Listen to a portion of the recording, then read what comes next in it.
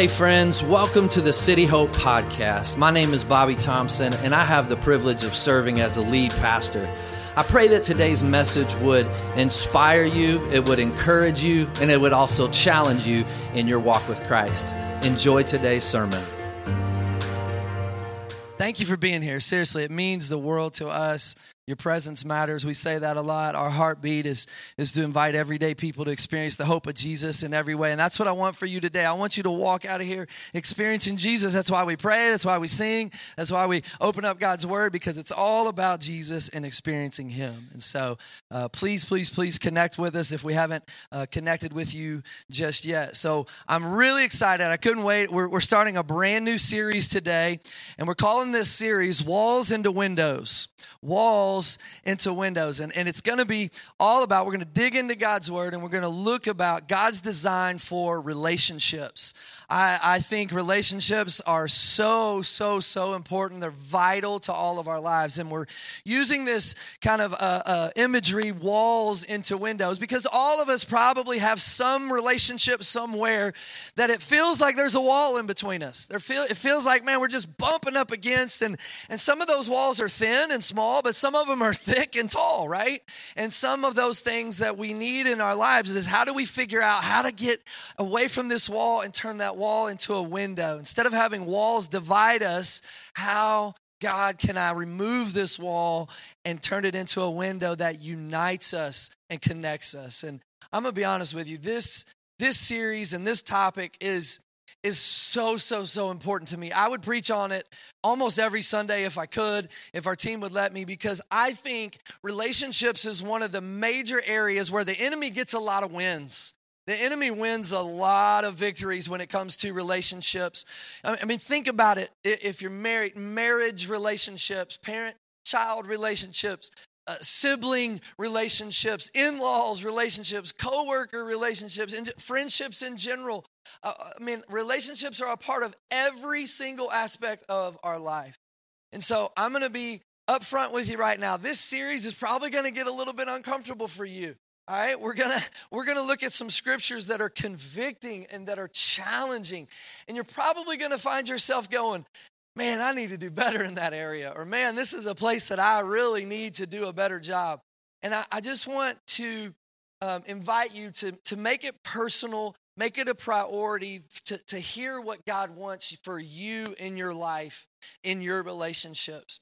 Two of our core values here at City Hope, things that we say, these are so important to us, have to deal with relationships. One thing that I'm super passionate about is healthy, God-centered families.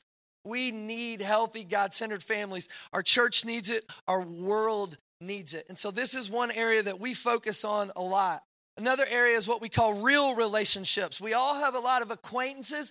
We all probably have, on our friends list, we have friends, right? But do I have real relationships? People that know the real me.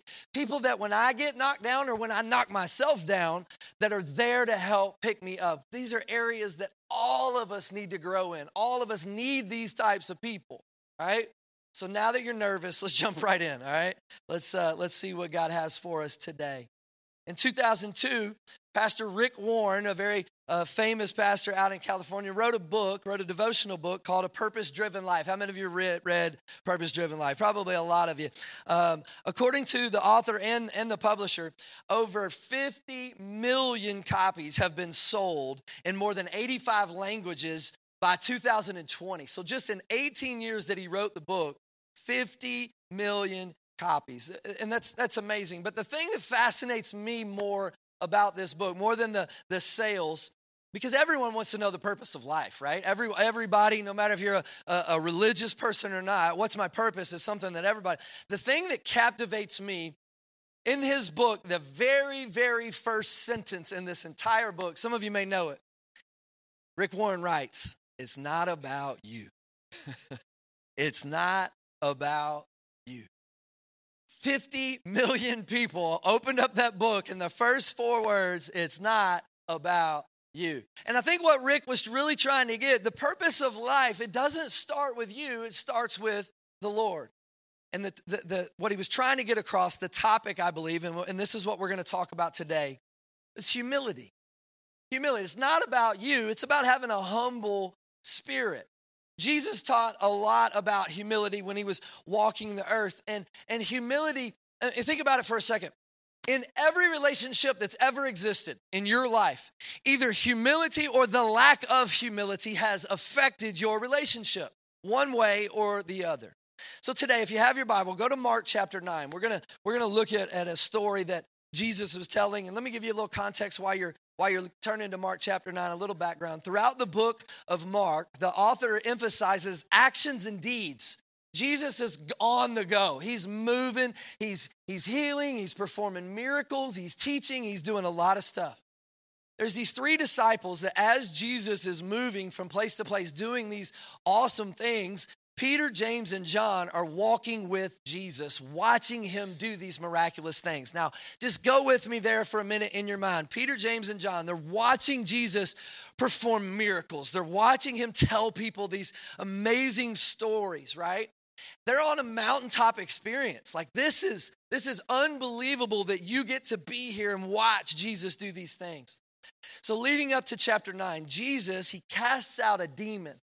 And right when he gets done casting out this demon, he tells the guys, we got to keep moving. We can't just stay here. There's more work to be done, in other words. And so that's where we're going to pick up in Mark chapter 9, beginning reading in verse 30. I want to ask you just to stand to your feet and honor the reading of God's word this morning. Mark chapter 9, we'll begin reading in verse 30. The Bible says, "Then they left the place and made their way through Galilee. But he did not want anyone to know. For he was teaching his disciples and he was telling them, the Son of Man is going to be betrayed into the hands of men. They will kill him. And after he is killed, he will rise again 3 days later." But they did not understand this statement and they were afraid to ask him. They came to Capernaum. When he was in the house, he asked them, "What were you guys arguing about on the way here?" They were silent because on the way they had been arguing with one another about who was the greatest. Verse 35, sitting down, he called all 12 of them and he said to them, "If anyone wants to be first, he must be last and servant of all." Would you pray with me? Father, bless the reading of your word. Use it to challenge us, to change us, convict us today, God. Make it powerful in our lives that we walk out of here different. In Jesus' name, amen. You may be seated. So the disciples who just watched Jesus perform miracles are walking with Jesus, arguing about who is the greatest. And Jesus kind of sets them straight. If you want to be first, then you must be last and you must be servant of all. So in other words, Jesus is saying, listen, guys, you need to put your focus on other people. And what Jesus is essentially explaining to them is the definition of humility, right? Having a humble mindset. One author put the definition like this. He says, true humility is seeing ourselves as we truly are, fallen in sin and helpless without God. Humility is critical, and it's continuously emphasized in the Bible. For godliness, man, humbleness comes right next to it. We are called to be humble followers of Christ, and we trust in God's wisdom. We trust in God's salvation. But the Bible also talks a lot about the opposite of humility, right? One famous verse that you might not even know is a verse in the Bible, Proverbs 16:18. Pride comes before destruction, right? An arrogant spirit before fall. I love the message. The message is kind of like a paraphrase of the Bible. Look what the message says. First pride, then the crash. The bigger the ego, the harder the fall. So the Bible Jesus tells a lot of people how to be humble and have a humble spirit, but it talks a lot about what if I ain't humble? What if I'm arrogant? What if there's pride in my life? Now, let me say this. If any part of you in your life desires to have a healthy, God-centered family, humility has to be soaked within your relationship. If you desire to have real relationships past just acquaintances, past just people that we wave at in the grocery store, real deep relationships, then your relationship must be saturated in humility. Humility is a theme all throughout Scripture. So today I want to ask you this question. Is humility a theme in my relationships? I want you to reflect on that question. Is humility a theme in my relationships? Let's go to the other side for a second. How many of you have ever met someone that you would say, man, that's a pretty arrogant person? Anybody ever met somebody like that? Be honest. Come on, be honest. We've probably all met pretty self-righteous, very prideful. Man, they're always right. They can't be wrong. All of us have probably met people, people, you're sitting by people that fall in one of these categories, right? But the reality is, we're addicted to ourselves more today than any other time in history. All right? And you're like, well, how can you say that? Give me some stats to prove it. I brought some stats with me, all right? Listen to this. This is going to blow your mind. Every single day, there are over 90 million selfies taken every single day. If you have teenagers, that might seem a little low, but 90 million selfies we like ourselves a lot. Last year, 24 billion selfies were uploaded to the internet last year. That's a lot of us, right? That's a lot of self. There's a whole category, probably some of these students know this. There's a whole category of selfies gone bad, selfies gone wrong, where people have been arrested because of their selfies, because what they would do is they'll go in and they'll rob someone or they'll commit a crime and they'll take a selfie during the crime, and then the police show up at their house and they get arrested, right? What an idiot, you're thinking. Or there's people that have lost their job, right? Call in sick, but they're on the beach day with the homies, like taking a picture, and the boss is like, I need to see you tomorrow, right? They go, this honest to goodness truth. There's a whole category called death by selfie. Death by selfie. People have died trying to get the perfect selfie. This is going to absolutely blow your mind. Today, you are more likely, the percentage, you are more likely to die death by selfie than death by shark. That's how much we like ourselves. That's how infatuated we are with self. So let's bring all this together. Pastor Rick Warren, 50 million copies. It's not about you. Jesus walking with the disciples saying, listen, if you want to live a humble life, you got to put others first. There's probably a saying that has come from your lips. I know it's come from mine. It's probably a saying that you've either heard or you've probably even spoke about today. And this is going to be kind of the topic, the title of my message today, and it's this. Maybe you've said this to someone. You need to get over yourself. You need to get over yourself. I came across this list this week, and I knew this is what God has for us.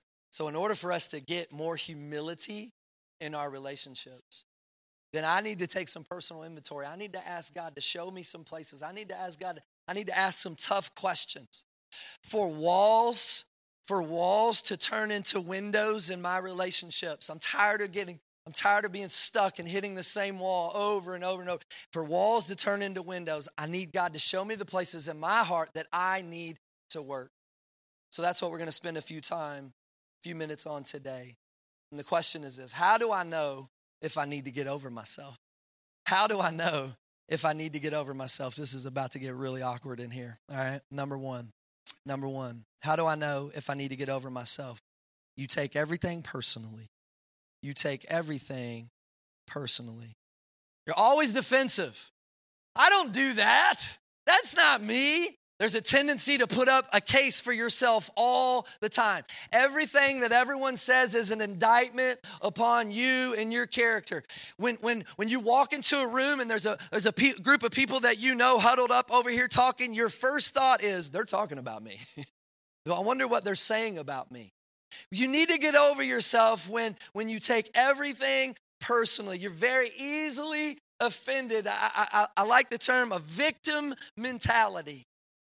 You think about Jesus and you read through Jesus in his story when he walked the earth. Do you realize that Jesus was very unoffendable? He was not be offended. Why? Jesus hung out with people that were nothing like him. Jesus hung out with sinners and prostitutes, and that's who he hung out with. But he also hung out with people who didn't like his teaching.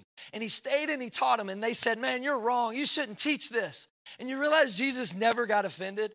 How in the world can you not get offended? The things that you're saying, people are saying, no, you're wrong, and you can't do that. How can Jesus not get offended? Well, he knew who he was. He knew who he was, and he knew he had nothing to prove. He knew who he was. He knew the value that he had, and he knew he had nothing to prove. This is a quality of humility. Being easily offended is rooted in pride. We can't be disrespected. I will not be disrespected. And we just can't get over ourselves. When we are humble, we don't take things personal. So number one, you take everything personal. Number two, your feelings are the most reasonable. Your feelings are the most reasonable. You expect everyone to recognize that your feelings and your thoughts are the ones that make the most sense.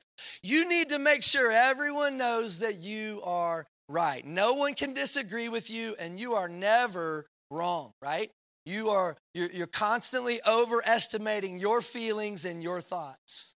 And you get angry easy. And you're offended by what seems to be people's refusal to do the right thing, right? In your mind, in your feelings, it's the right thing to do. So you got to try to step back, and you got to see that what that really does is that alienates people away from you. We'll talk more about that in a second. But what that does is people can't hear any longer your ideas because it always has to be your way. The Bible says in Proverbs chapter 13, arrogant know-it-alls stir up discord, but wise men and women listen to each other's counsel. Your feelings are the most reasonable. Number three, how do I know I need to get over myself? Your desires are the most important desires. This is what you want versus what you feel. What you want has to come out. Everyone should want what you want. How can you not want what I want? Think about it in a car setting, right? Your radio choice is the only one that matters. You know I control the radio, right? You know the best directions to get there. No one can tell you to take a different turn. Or think about the conversation in the car. Where do y'all want to eat? Well, my place of rest. Why would you not want to eat where I want to eat? Your desires are the most important. And instead of nurturing community and nurturing unity, you create strife and dissension among your relationships. Listen to what Philippians says in chapter 2. Do nothing out of selfish ambition or conceit, but in humility consider others more important than yourselves. You need to get over yourself if your desires are the most important. Number four, this is a tough one. The other person needs to apologize or change. The other person needs to apologize or change. Here's what pride does. Pride blinds me to my weaknesses, but it magnifies your weaknesses. Think about that for a second. I don't see my weaknesses as that big of a deal, but I see your weaknesses as a really big deal. And you need to apologize. You need to be the one to change. And we justify our broken relationships. If I would have done this different if you would have fill in the blank. But see, we got to understand, Jesus warns us of this exact behavior. Look at Matthew chapter 7. Why do you look at the splinter in your brother's eye and don't notice the beam of wood in your own eye? How can you say to your brother, let him take the splinter out of your eye, and look, there's a beam of wood in your own eye? Hypocrite, the Bible says.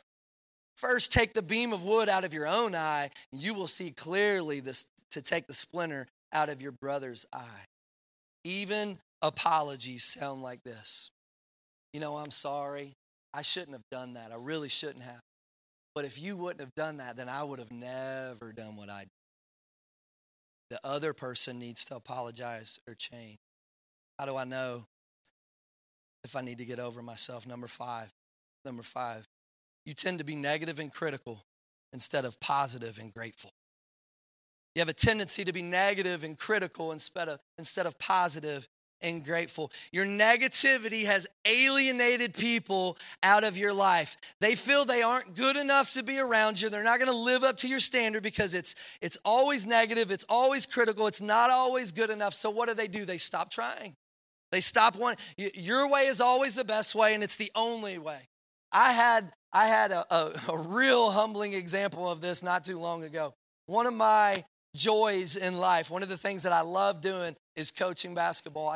I love it. I love the relationships. I love basketball, but I love building relationship with kids. One of my favorite things is I get to coach my girls. And a few weeks ago, Sissy, who plays on our JV team, she's in 8th grade, and she had a great game. She scored, 16, 18 points, something. She's like, Dad, can we watch the film of my game?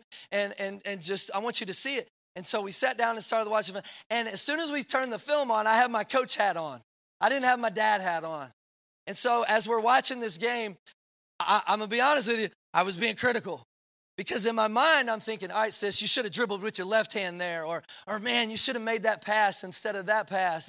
And so I just start coaching her up. And about halfway through the game, she looks at me and she goes, well, did I do anything right? And I was like, oh. And she said, I don't want to watch anymore if you're just going to be negative the whole time. And I just had to pause. And I had to apologize.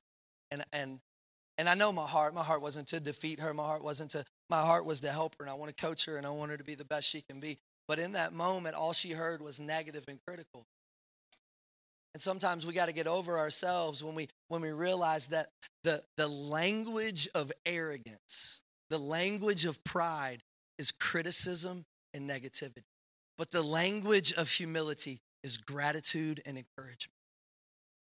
Think about your life for a second. The language that comes out of my mouth, is it typically negative and critical? Well, then that shows that I've got pride going on. I got some arrogance. Is the language that comes out of my mouth, am I grateful? Is it gratitude for my parents, for my friends, for my spouse? Is it encouragement? You tend to be negative and critical instead of positive and grateful. Number 6, and this is my favorite one. How do I know I need to get over myself? When you keep thinking other people need to hear this. Told you it's going to get awkward. How do I know that I need to get over this? Because as I'm walking through this list, all I can think about is, man, I hope they hear this. Man, I hope my husband's listening, my wife's listening. I'm going to send this to somebody as soon as I get home. They're going to hear the online version. I can't wait to send it to this person. It's a good indication that this is for you. You see, the more we have a tendency to see this in other people, the more of a problem we probably have. You know, the Bible lays it out in Obadiah chapter 1, verse 3. Your arrogant heart has deceived you. If I say that I don't struggle with pride and arrogance, you need to understand this. It is pride and arrogance that is making me believe that. It is exactly the things that I say that I'm not that is making me believe that I don't struggle with pride and arrogance. And so today, as we've walked through this list, and let me just tell you, as I walk through this list, there's people that kept coming to my mind, and then I'm like, wait a minute, this is me too. And if all I can think about is someone else, and I'm just thinking about my spouse, and I'm just thinking about my kids, and I'm just thinking about this relationship or this relationship, then I need to really take some deep looks into my own heart and say, where do I need to go? And this is the short list for today. This is not all of it. Over the next 3 weeks, if I didn't hit you today, I'll probably hit you in one of the next 3 weeks. But the question or the prayer that I want to challenge you with today is simple. God, do I need to get over myself? Do I need to get over? God, search my heart for the places that I'm overinflating, that I'm overestimating what I bring to the table. As the disciples were arguing, who's the greatest of all of us in here? Jesus was trying to help them to understand it's not even about you, guys. How in the world, everything you have is from the Lord. So how in the world do you think you could even be in this conversation? This is the total wrong question. It's not who's the greatest. And so today, as we walk through these lists of things, and here's what I want to do, and I'm going to be really fast because I don't have a lot of time, but the question is not who's the greatest. The question is this, and here's what I'm going to challenge you with. How do I move from arrogance to humility? What steps can I take? Some practical life steps. When I go home this week, when I go home today, how can I move if I have some arrogance, if I have some pride? How do I take that and move to humility? Number one is this. Decide that it matters. Decide that this is a really big deal. You choose humility over arrogance. This is a choice. This is a mindset. And without us choosing of our own free will to voluntarily submit to God, He cannot do what He wants to do in us. Let me say that again. Without you making the choice that I want to be a humble servant of God, then he's not going to be able to do the things that he wants to do in your heart because he gives you the free will to choose. You may have created some bad habits in your life, but those things can be broken and changed into healthy habits by intentionally choosing humility in every situation. So here's an easy win for this week. Look for an opportunity every day to put someone ahead of yourself. How do I move from arrogance to humility? Look for an opportunity every single day to put someone ahead of yourself. Today, if you realize, you know what? I know in this certain relationship, marriage, kids, in-laws, whatever it is, I know that there's a wall here. I know that there's a wall here. Here's an easy win. Choose this week. Choose every day this week. I'm going to put your needs ahead of my needs. I'm going to put what you want ahead of why, and watch how these walls turn into windows. Watch how God begins to work and it has a radical impact on those relationships. Here's the mindset. Your words matter more than my words. This is tough. This is tough for some of us. Your words matter more than my words. Decide that this is a big deal, and repenting of my pride and repenting of my selfishness and understanding that has affected my relationships with people. Humility is all about valuing others. So number one, decide that it matters. Number two, develop a giving habit. Develop a habit of giving. I'm not talking about finances. That's part of it, but your time, your talent, your mind, give yourself. Paul addresses to the elders in the church of Ephesus. He says this, in every way I've shown you that it is necessary to help the weak by laboring like this, to remember the words of the Lord Jesus, because he says, it is more blessed to give than to receive. Our giving reflects a Christ likeness. It offers a way to live out the gospel. We want to live out the gospel. We want to live out the good news. Develop a giving habit. It changes our character. It fosters, it gets selfishness out of my mindset. We all have the natural tendency to lean towards ourselves. And when we develop a giving habit, giving fosters contentment. We give and we generously offer our resources. We express satisfaction in God's blessings and acknowledge him as our ultimate provider. Number three, what can I do to move from arrogance to humility is practice gratitude. Practice gratitude. The way I work on my humility is through gratitude. Gratitude is a prominent theme all throughout the scriptures. Paul writes a letter to the church at Thessalonica. He says, rejoice always, pray constantly. And then he says this, give thanks in everything, for this is God's will. Did you hear that? Give thanks in all circumstances, not just the ones I like, not just the ones I want. Thankfulness and gratitude should be a way of life for God's people, naturally flowing from our hearts and our mouths. How do I turn arrogance and pride into humility? Through practicing gratitude. As I think about the story and the disciples as they walked with Jesus himself, and they watched him do these miracles, and they watched him teach, and they listened to his words. And not only did they get to see the miracles, but he's telling them, this is how I'm going to die. I'm going to be betrayed. I'm going to be crucified. I'm going to die. And their first thought was, who of us is the best? Like, is it me? Is it you? Is it? Who is the best of us? How sad is that? That was their mindset after everything that they got to experience. After everything that Jesus literally told them. And if you really, really break it down, you think about it, Jesus didn't only teach them about have a humble spirit, he showed them in the most incredible way by being sent to a cross in exchange for their sin so that they can sit over here and have a conversation about who's the best. Jesus says, I'm going to die for you and I'm going to show you how to live your life. I'm going to show you what a humble servant looks like. And while you and I build our walls and go our own way, Jesus built a window. And he made a way. He tells us in God's word, he says, I am the way. I am the truth. I am the life. So if you today find yourself looking at some of your relationships and all you see is a big, thick, tall wall, Jesus says, I am the way. And I had a gentleman come up to me after the first service and he gave me this picture and I said, I'm still in that. I got to share that second service. He said, you know what, Bobby, the picture that God gave me is, you got this big old wall and God's light can't shine through a wall, but God's light can shine through a window. I thought, man, that's good. And for some of you right now in your relationships, the enemy's winning.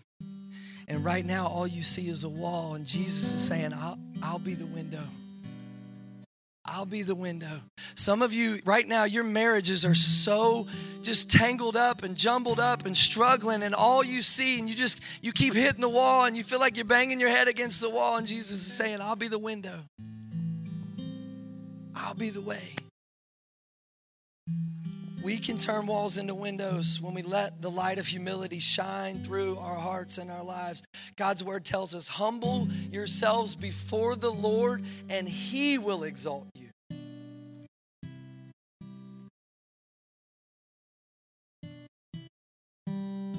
Do you need to get over yourself? Is God speaking to your heart today about some arrogance, about some pride? I pray that today humility would win. Here's what I believe, though. In all of our lives, we have many different earthly relationships, but the relationship that matters the most is your relationship with Christ. And if we could all just have a moment of I'm going to be honest, I'm going to be real today. Some of you today, you know that there's a wall between you and the Lord. Your relationship with the Lord isn't where it should be. It isn't where it once was. Maybe it's not even existent. All you see is a wall. That's the first step. You want all these earthly relationships to be repaired, to be healthy, to have healthy God-centered family, to have real God-centered relationships with people in my life. It starts with my relationship with the Lord. And if you're here this morning and there's a wall between you and the Lord, can I just tell you, let me just say it like this. We've been honest, we've been awkward today. God didn't put it there. God didn't put that wall there. That's on me and you. We put the walls up. So I want to encourage you today, if you don't have a relationship with Christ or it's not where it should be, take a moment today. Take a moment and just get alone with the Lord. Brad's going to play. I'm going to pray here in just a second. It's just an opportunity for you to respond to what God's speaking to you about. Maybe you know that there's some earthly relationships. There's some personal relationships right now. Maybe you're a child or you're a student in here and you know your relationship with your parents isn't where it should be and you just feel like walls. And God's telling you it's time for you to be humbled. Stop thinking it's your parents' fault all the time. It's you need to take some responsibility for your mindset. I know without any doubt there's husbands and wives in this room because we all go through it. Every single one of us go through it. Where there's more walls than there are windows. Maybe today that's what God's speaking to your heart about and he's saying it's time. It's time to humble yourself. It's time to take that step and turn to me. Whatever it is, would you just deal with it today? I want to ask you to bow your heads and close your eyes. And here in a moment, we're going to dismiss. Kate's going to give us some announcements. But if you need to talk to someone, please, I'm begging you, don't leave this place the same. Respond to how God's speaking to your heart. Respond. If you don't have a relationship with Christ, that's step number one. You're the only one that knows when you lay your head down on that pillow night, is it a wall or is it a window? Is God shining through in my life or not? Take that step today. Some of you right now, all you see in your marriage relationship is walls. And would you begin to take that step today, say, God, show me where I need to be humble. Show me where I have pride that I need to lay down. God, shine through in my marriage, my in-laws, my siblings, my coworkers, my friends, my small group. God, show me. Would you be obedient this morning? Father, I just ask you, Lord, in In Jesus' name. Turn walls into windows, Lord.